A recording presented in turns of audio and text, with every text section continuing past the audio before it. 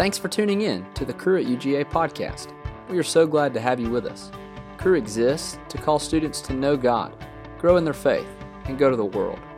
If you would like to get more connected with Cru at UGA, or if we can help you in any way at all, go to the show notes and click on the link, or follow us on Instagram at Cru at UGA. All right, let's get started.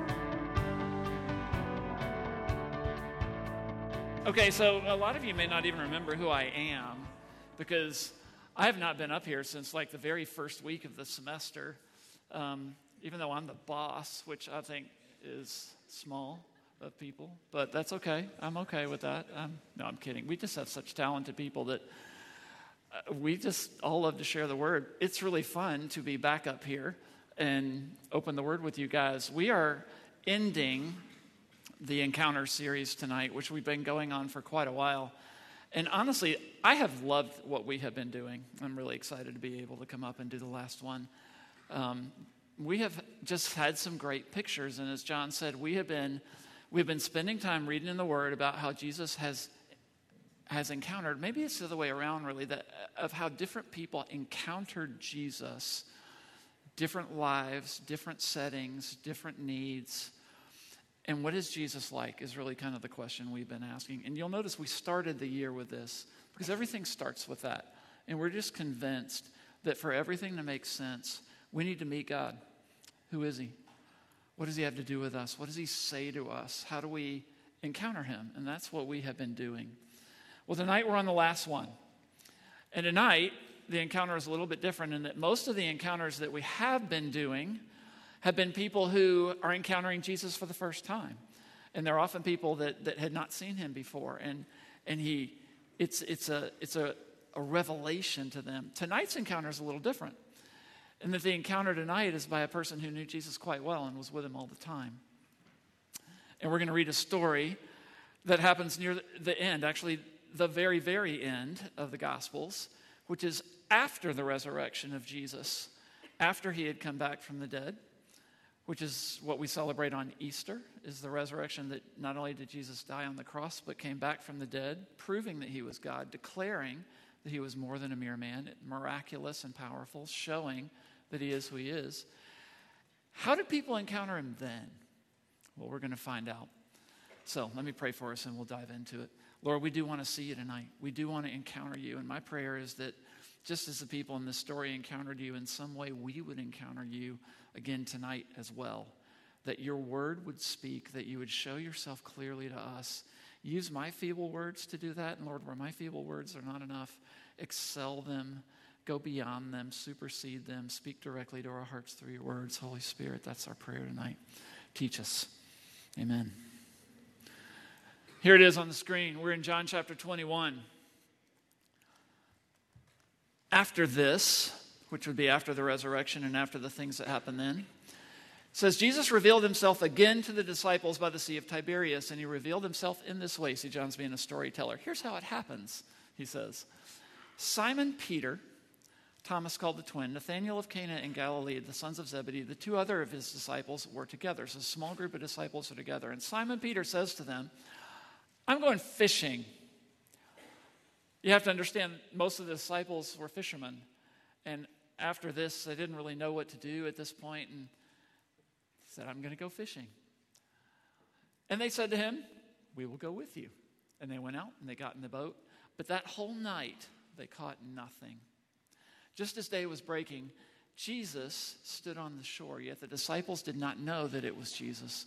And Jesus said to them, children, do you have any fish? And they answered him, no.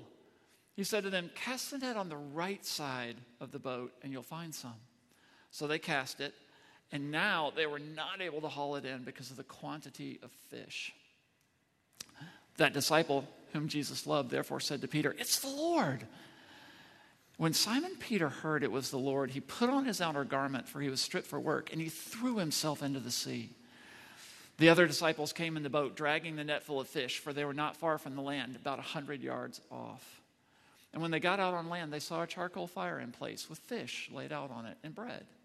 And Jesus said to them, bring some of the fish that you've just caught. So Simon Peter went aboard, and he hauled the net ashore, full of large fish, 153 of them. Okay, I love that. that John, in the middle of this story, he tells you exactly how many fish, 153, which is one of the things that helps us to know this is real. Like, this is not just some made-up legend. You don't put details like that in a legend, right? It's a written account. And although there were so many, the net was not torn. Let's keep going. Jesus said to them, "Come and have breakfast." Now, none of the disciples dared to ask him, "Who are you?" because they knew it was the Lord. Jesus came and took the bread and gave it to them, and so with the fish. This was now the third time Jesus was revealed to the disciples after he was raised from the dead. Now, this is only half the story, but this is the introduction. This is the setting that we're going to get. And in this setting, we can just kind of see, here's the scene. They're on the water, on the beach, the fire is going, they've come in. You get the story of the catch. But there's just something in this introduction to the story. We're going to pause. I just want you to catch. A very strange thing, an unexpected thing happened in that introduction. Did you catch it? John says to Peter, "It's the Lord." Unlike everybody else in the boat, Peter does something different.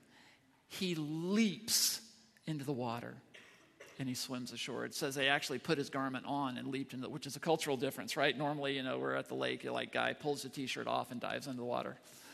He did it the opposite way. He put his garment on, leaps into the water, swims to shore.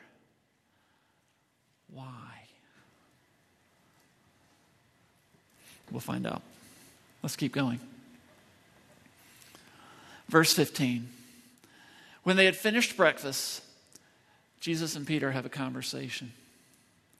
And Jesus said to Simon Peter, "Simon, son of John, do you love me more than these?" And he said to him, "Yes, Lord, you know that I love you." He said to him, "Feed my lambs." And then he said to him a second time, "Simon, son of John, do you love me?" And he said to him, "Yes, Lord, you know I love you." He said to him, "Tend my sheep." And he said to him a third time, "Simon, son of John, do you love me?" And Peter was grieved because he had said to him the third time, "Do you love me?" And he said to him, "Lord, you know everything. You know I love you."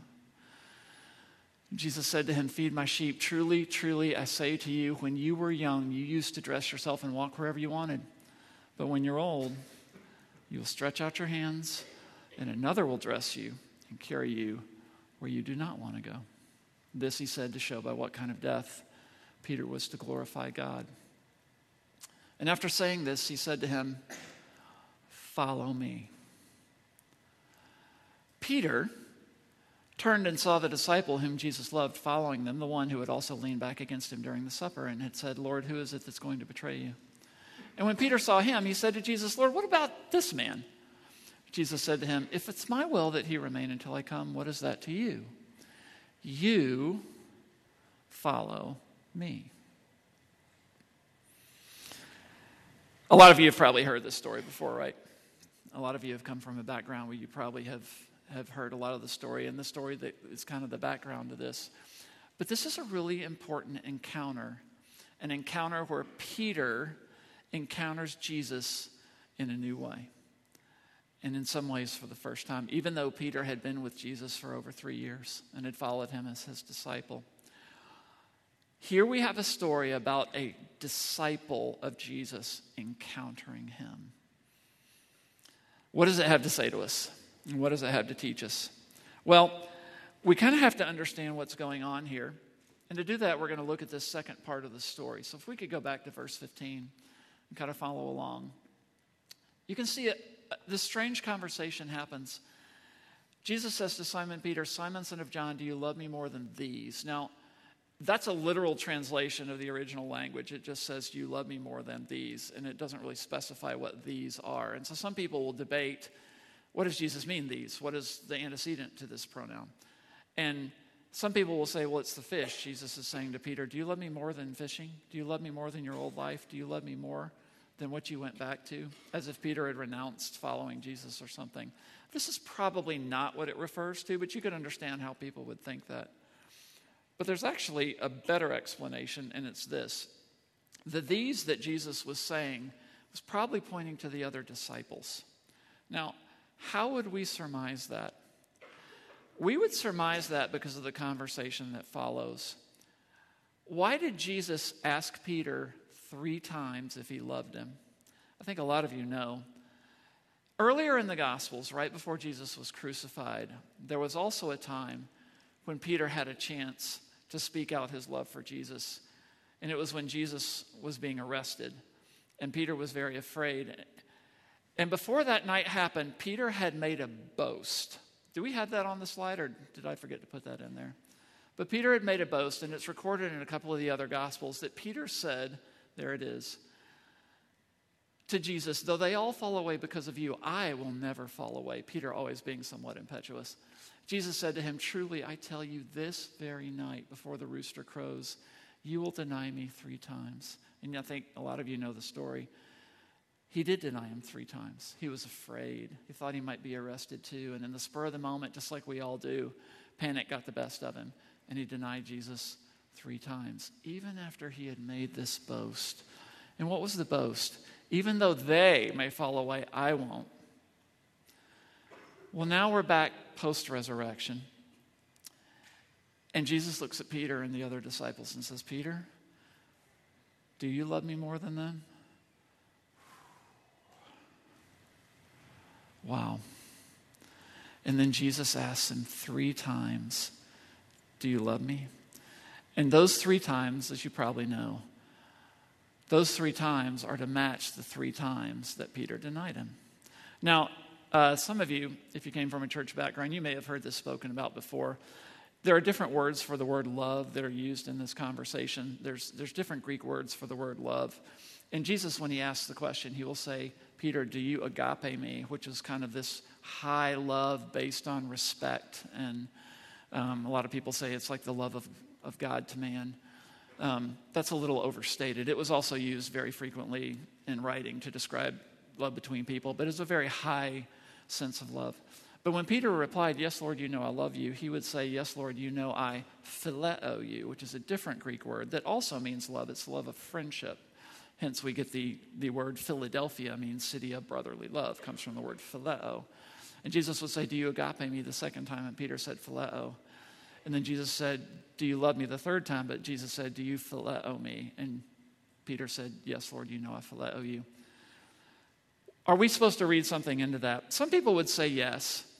Some people would say the differences between those words might be a little overblown, in that some people would say, oh, Jesus is calling Peter to respond with this high love, and Peter can't, and so he responds with a lesser love. And finally, Jesus comes down to that level and says, do you love me? I don't know if that's really true, and we actually don't have any way of knowing if that's really true because of the way the words were used in the culture was pretty fluid. And it could even be that the opposite of the first story was happening, and as Jesus says, do you agape me? Peter humbly is responding, I phileo you, and that he's not claiming that boast anymore. It could be that. We just don't really know. But there's one thing we know for sure that is happening in this conversation. Peter is being restored. And that is an amazing thing to see. Imagine you're Peter. Put yourself in Peter's shoes. In the crisis, in the middle of the heat, when things were the toughest, you denied the Lord 3 times. You had followed him for 3 years. You had professed your love for him. You'd professed your bravery. You'd professed you'd never fall away. And then when push came to shove, you did. And then you watched Jesus die. And you just don't know what's going to happen. And imagine that Jesus dies and that's the last thing you did. How would you feel if you were Peter? What is the one thing that you would long for more than anything else? It would be if I could just make that right. But Jesus is gone. But of course we know Jesus resurrects from the dead and he comes back and new life happens. And he declares himself as God through the resurrection. And you're Peter, and you're out on the boat. And all you really want is what?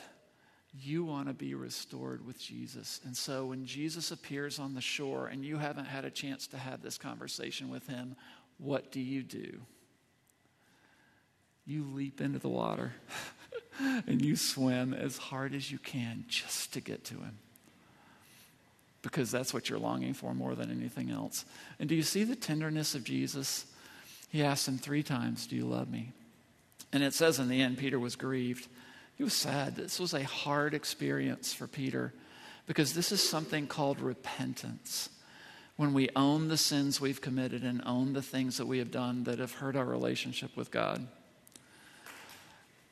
And he's sad, but look how tender Jesus is with him as he repents. He restores him to himself. And if you're Peter, you're experiencing and encountering Jesus now again. And not just as a rabbi, a teacher. You're not just encountering him as a leader. You're not just encountering him as a potential someone who's going to overthrow the Romans. You're encountering him as a savior, as a restorer. And that's what Peter sees. Peter encounters Jesus again as a savior. And then something interesting happens. The encounter's not over. Suddenly, after Peter is restored, Jesus then gives him a future. And he puts on him a calling. Now, this is interesting. And this is maybe what we would not expect in this passage. But as Peter is restored, you'll notice in all 3 questions, Jesus says, Peter, do you love me? And Peter says, yes. And Jesus says, tend my sheep, feed my lambs. It's really the same phrase every time, but it's this idea of Peter, shepherd my church, shepherd my followers. He gives him a calling, and he says, for this I have raised you up. You are restored and you are commissioned. I am sending you to love me this way. Peter now has a calling.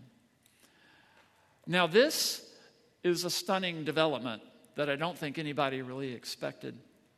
But Peter, as he goes through this, comes face to face with a fact about life that we have to stop and think about very deeply. I thought a long time about how do I explain this and how do we really talk about this? And here's the illustration I'm going to use to do it. A number of years ago, just by a matter of chance, I just got a side hobby that lasted me for a couple of years. I got really interested in World War II.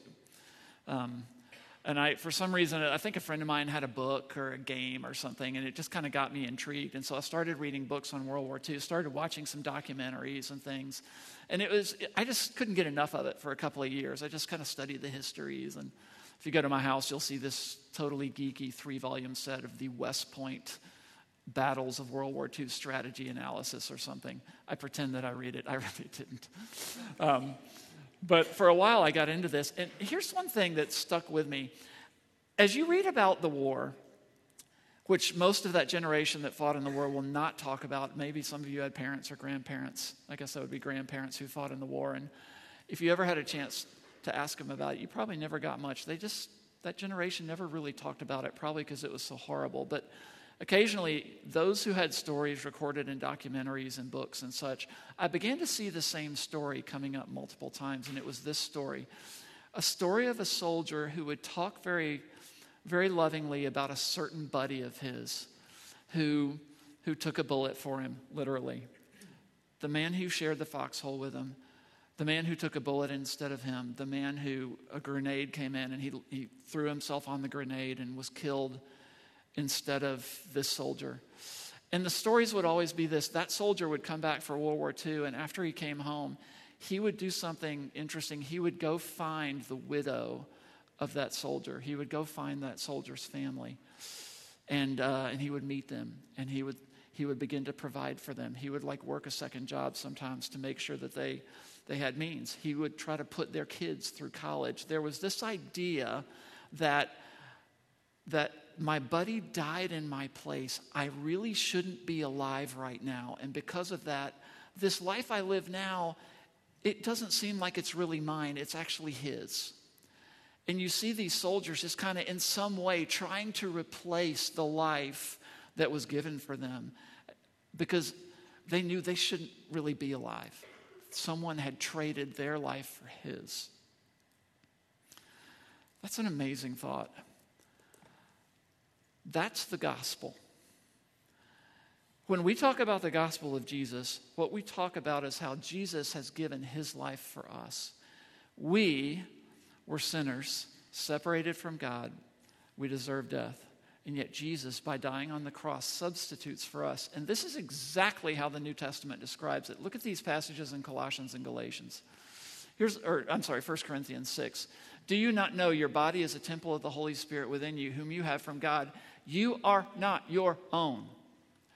You were bought with a price. Now, this passage happens to come in a section that talks about how we live, how we use our physical body. Largely, this passage is about sexual immorality. And he's saying, look, you are not your own. You can't just do anything. You are bought with a price, the price of the cross. Your life is not yours anymore. It's that idea. Jesus gave himself for you. Your life is now different. Here's a passage from Galatians. Here's what it says. I have been crucified with Christ. It is no longer I who live, but Christ who lives in me. And the life I now live in the flesh, I live by faith in the Son of God, who loved me and gave himself for me. That's exactly that World War II story. It's this idea that I no longer live. It's Christ's life that I have right now. He's the one who gave himself for me. And this life that I have right now, I live for him. It's not mine. That's the gospel. We deserved death, for the wages of sin is death, Romans 6:23. We were under a death penalty, and the corruption and the dead spirit, being dead, being objects of wrath, deserving continuing eternal destruction. This was our lot, and Jesus does that for us. God demonstrates his own love for us in that while we were still sinners, Christ died for us, Romans 5:8. That's the idea. He dies in our place. Our life is not our own anymore. And this is basically what Jesus says to Peter. Because in this encounter, Jesus then says this very strange thing where he says, Peter, when you were young, you would go wherever you wanted to go and you would dress yourself and you would do what you wanted to do. But when you're old, in the future, the time is coming when you will not have that option. You will stretch out your hands. And I get the idea of stretching out your hands with manacles on them, handcuffs and chains, a prisoner. And someone else will dress you. And they will take you where you do not want to go. And then it says in the text, this he said to show by what kind of death he was to glorify God. In other words, Jesus is giving Peter a hard glimpse of the future and saying, this is my plan for you. This is how you're going to glorify me. Wow. Now for Peter, this calling to be a shepherd, to lead the church, to shepherd Jesus' follower also involved a very hard ending. It involved a martyrdom. Some believers suffer that for the glory of God. In this broken world that persecutes and opposes the Lord, martyrdom is the end of some. And Jesus tells Peter this is going to be the case. Now imagine again that you are Peter. How do you feel when you hear this?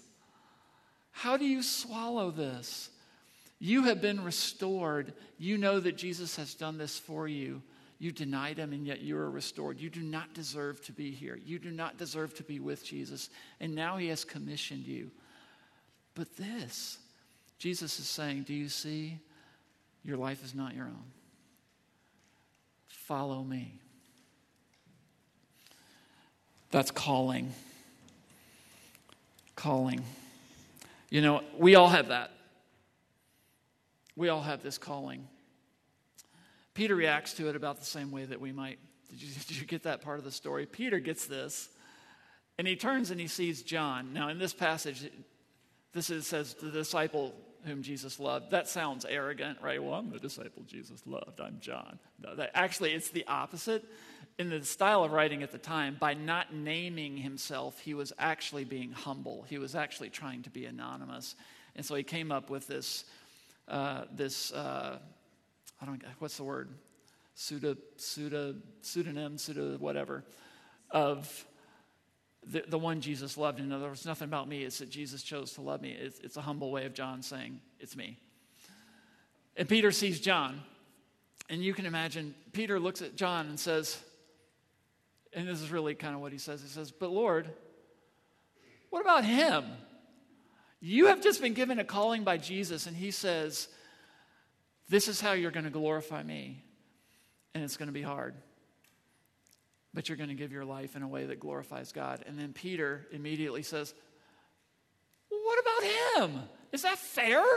I mean, I get the sense that's kind of what Peter was asking as he wrestles with this.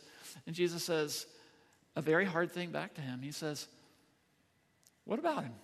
What if I want him to remain until I return for a second coming? What if he stays till the end of time? What about that? That's no concern of yours. That's not your business. You follow me. As I call you to follow, you follow. Every Christian stands before Jesus in this way because our lives are not our own. I'll tell you a little of my story. Not too much. But you know, I remember the first time I ever encountered this passage was also when I was in college. And I remember reading this and really hearing it for the first time and just how kind of stark this was for Peter, but just also how forthright Jesus was about what he demanded of Peter. And I also realized if Jesus is really my Savior, he really must be my Lord in this same way. Now that applies differently to everybody. But as I sat before the Lord and said, Lord, what's your calling? You know, for me, that's taken me a lot of different places. You know, look at me, I have been a missionary now for almost 35 years. I've spent half that time in the U.S., I've spent half that time overseas. There are a lot of times I didn't like this calling. I know that when you hear a passage like this, it almost sounds like, oh, well, if we're true Christians and Jesus is Lord, that means we have to go be pastors or missionaries or something, right? We have to go into ministry. And the answer to that is no, that's not what it says. I don't believe that's true. The body has many parts. There's lots of different things that we're supposed to be doing. And so not everybody is called to that. Some are. I was. I know some of you are. I know some of you because I've talked to some of you, and I sense that you are. And not everybody is called to that, although, okay, now I'm going to start rambling on a little aside on my little soapbox. I will say, in 34 years of doing campus ministry, one of the things I have become convinced of is that the Lord calls many more people into vocational ministry than say yes. And that makes me very sad. But let's talk about that later. The Lord calls us, and for me, part of that calling for me was to be a missionary. And it has remained that calling in my life for a long, long time. It has cost me a great deal. I've spent many a day living in 10 million person megacities and breathing indescribable pollution with coal dust floating through the air. I have had to learn a new language. I've lived away from my family. I've missed a lot of baseball and football games. You laugh. That was hard. There's been lots of sacrifices. And of course, along the way, too, I have to admit, it has been an amazing adventure. I would not trade this life for anybody. I have been to Patala Palace in Lhasa, Tibet. I've been to Mount Everest. I've vacationed on sunny beaches in the South Pacific. I've swum in the Mediterranean. I've walked the Great Wall of China and the Eiffel Tower. And it's been an amazing adventure the Lord's led me on. I'm not getting rich, but the travel is terrific. But all of it, for me, was conditioned on this. You follow me. This is the calling that Jesus lays on us. And it's so hard sometimes because we're like Peter, and we would say, Lord, I want to follow you. You're my Lord. But what about her? Why does she get to be married and I don't? What about him? Why does he get to live in a big house and make 6 figures and I don't? Why do I have to go overseas and he doesn't? There's this comparison, and Jesus says to us, what is that to you? You follow me. On and on. This is the calling that we have, that Jesus gives us. This is how we encounter Jesus. And this is our last encounter with him. How do we see him in the end? Here, the Lord says, I am your Savior and I am your Lord. Will you follow me? It may change your career like it did me. I have an electrical engineering degree. God and I talk a lot about why did you have me take so much calculus if I was going to end up doing this? We're still having that conversation. I'm not over it. Might do that for you, might not. But it will definitely change your life in some way as we follow him, because we will be swimming upstream in the current of the world. I love this passage. Let's talk about applications and wrap it up. I know there's always different groups of rooms in the room as we speak about things. There's always different people in different places, and I think that's fantastic. We're not all in the same place on the spiritual journey, y'all. That's fine. There are some of you in the room tonight that you might be hearing this idea of Jesus dying in your place for the very first time, and you're understanding. Do you want to get that? You can. No, I'm kidding. You might for the first time be seeing this idea that Jesus has done this for you, that he has laid down his life so that we who were dead can be alive again. And this life that we have now is better than anything we could have dreamed. The psalmist says, your love, O Lord, is better than life. I mean, it's just to experience God, to know meaning and purpose in life, to walk closely with him is ravishing. It's amazing. This is what we were made for, that void that we keep throwing things down to try to fill it. This is what fills it. It's God-shaped, right? This is what Jesus invites us to, and this may be the first time you've ever really heard that this is the answer to that void in your life that you know you've been missing. Or maybe you're like Peter, and you are sitting there and you're thinking, I have blown it. You don't know the choices I've made. I have blown it. And you're thinking, I have messed up my life. Is there any hope for me? Or maybe you're a person who also grew up in a Christian environment. And you got to college, and you made some choices that now you regret. And you kind of walked away from it all. And now maybe you're back. I don't know, maybe you're trying out ministries or a friend brought you or something like that. And you're thinking to yourself, is there a way back? Is it too late for me? Like Daniel talked about last week, is it too late for me? Well, guess what? Here's the good news. Peter's story would say, it's not too late for you. There is a way back. It doesn't matter if you've blown it. We can all be restored. That's the gospel. Isn't that amazing? This last vision we get of Jesus is, even if you think you were the one who was going to be the best follower ever, and then you blew it and fell away, can you still come back? Yes. Yes, you can. That is the gospel. What a fabulous picture. And if you have never known Jesus and you're thinking, does this mean me too? Does this include me? Obviously it does. Jesus' arms are wide open, right? You know, there may be another group of us here too.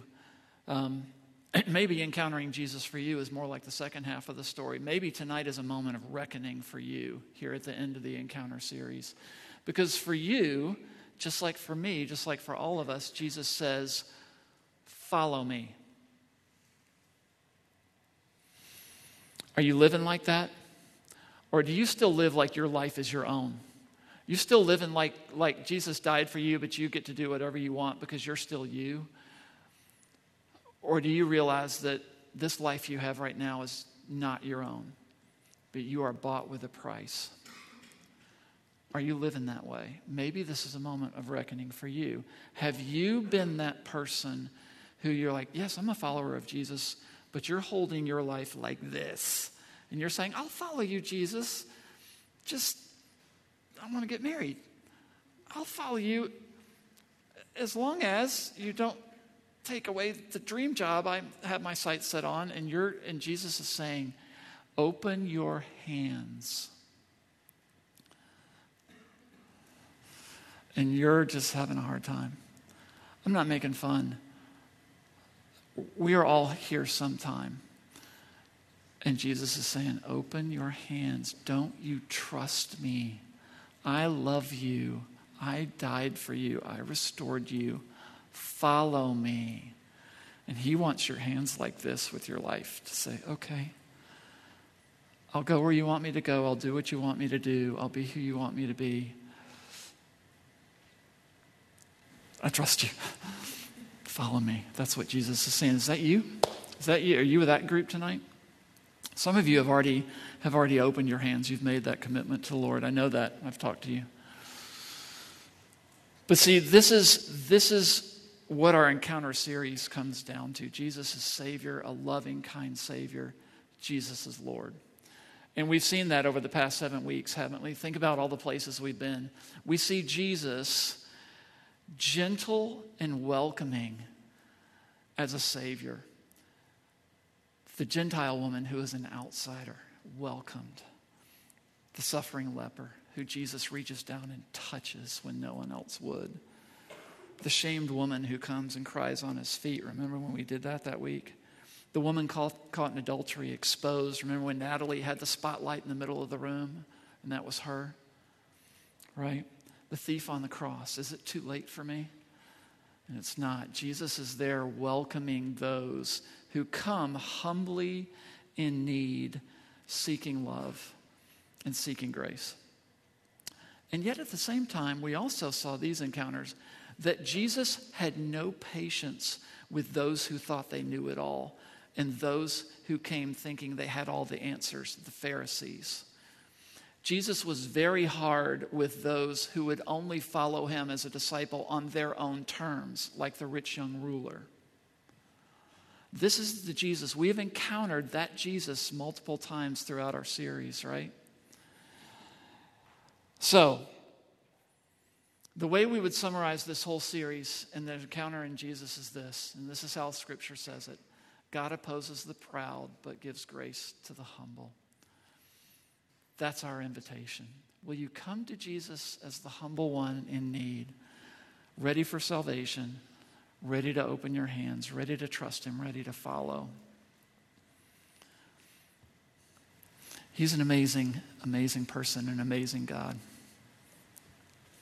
But that's his message tonight. After all these encounters, it all leads to the question, will you follow?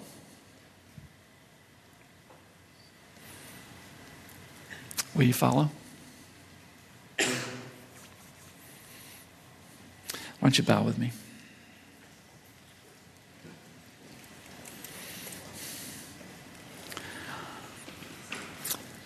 I just want you to bow. Just close your eyes for a bit. I'm going to do something we don't normally do at Cru. If this is your first time here, this is not typical of what we do. But I just kind of feel led here at the end of this series tonight to do this. I want us to take a minute or two and do a little business with the Lord. Be still, y'all. Don't rush out to finish that homework assignment. Just a few more minutes. Let's do some business with the Lord.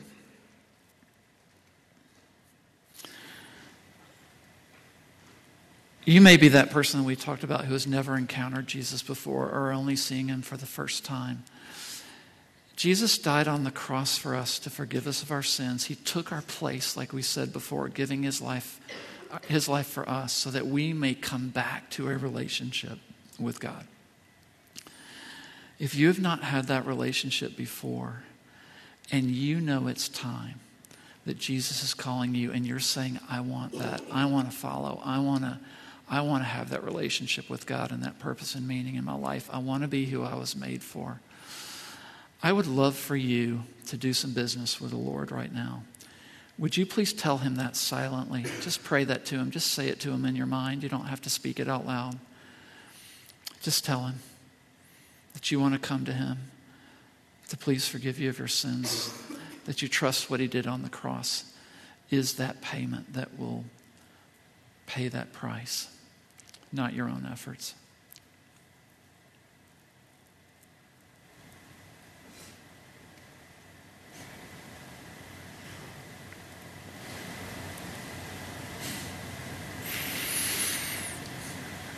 You know, Jesus says, anyone who comes to me, I will in no way cast out. That was one of his promises in the book of John. He is not going to say no to you.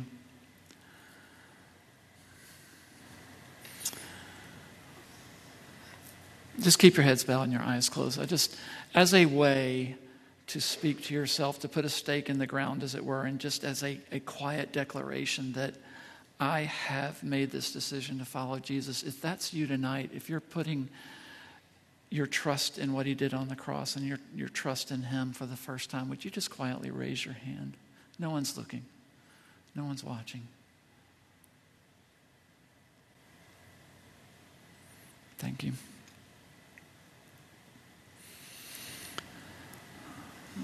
What about the rest of us? There are some here tonight, I think, that you are hearing the words, "You follow me," maybe more clearly than you ever had before. Maybe you've already been having this conversation with the Lord about something. I don't know about what. But if that's you, if you sense that the Lord is laying his hand on you and saying, "Follow me," and you're ready to open those hands of yours and say, "Lord, here's my life. Do with it what you will." I want you to tell him that silently again.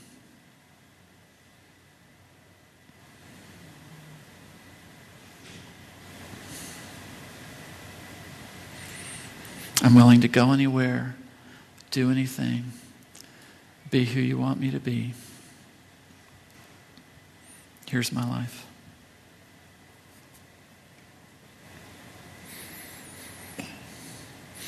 If you feel that's you, if you're having that conversation with the Lord, maybe for the first time, I want you to quietly just raise your hand. Again, no one's looking.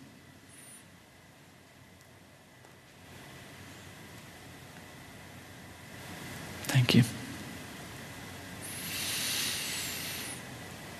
Holy ground. Let me pray. Lord, I am, Lord, what a privilege to speak your word tonight. What a privilege to be with these dear ones. Lord Jesus, you are everything we need. You are our Savior. You are our Lord. Lord, you are our provision. Lord, you are everything that is good. You are everything that should be worshiped. You give grace to us who are humble and needy, we are all needy. And yet you oppose the proud because you are righteous, just, and holy. You are lacking in nothing and in no way. And I stand in awe of you tonight, Lord. And I also just pray, Lord Jesus, for these dear ones who have done business with you tonight in this room. And for those who, Lord, for those who have done business with you tonight, Lord, would you wrap your arms around them, your loving embrace of your Spirit, that you are pleased, that you are trustworthy, that your love is abundant, and that your grace is enough. Would you tell them that and assure their hearts that you are for their good, that you work all things to the good of those who love you, who are called according to your purpose. And Lord, for those who are still struggling, whether to come to you in faith or open their hands and say, "I want to follow," Lord, would you deal with them, but deal gently or as firmly as you need to, Lord? Would you work your best in them? Lord, we know you are good and patient. Lord, I pray that you would, Lord, I pray that your Holy Spirit would continue this work even beyond tonight as you see fit. Lord, we declare, we give ourselves to you and we say, Lord, you are Savior and you are Lord. Lord, we will do our best to follow without boasting like Peter and admitting our weakness. We say, Lord Jesus, lead us, we pray. For you are worthy, and you're the one we worship here tonight. Amen.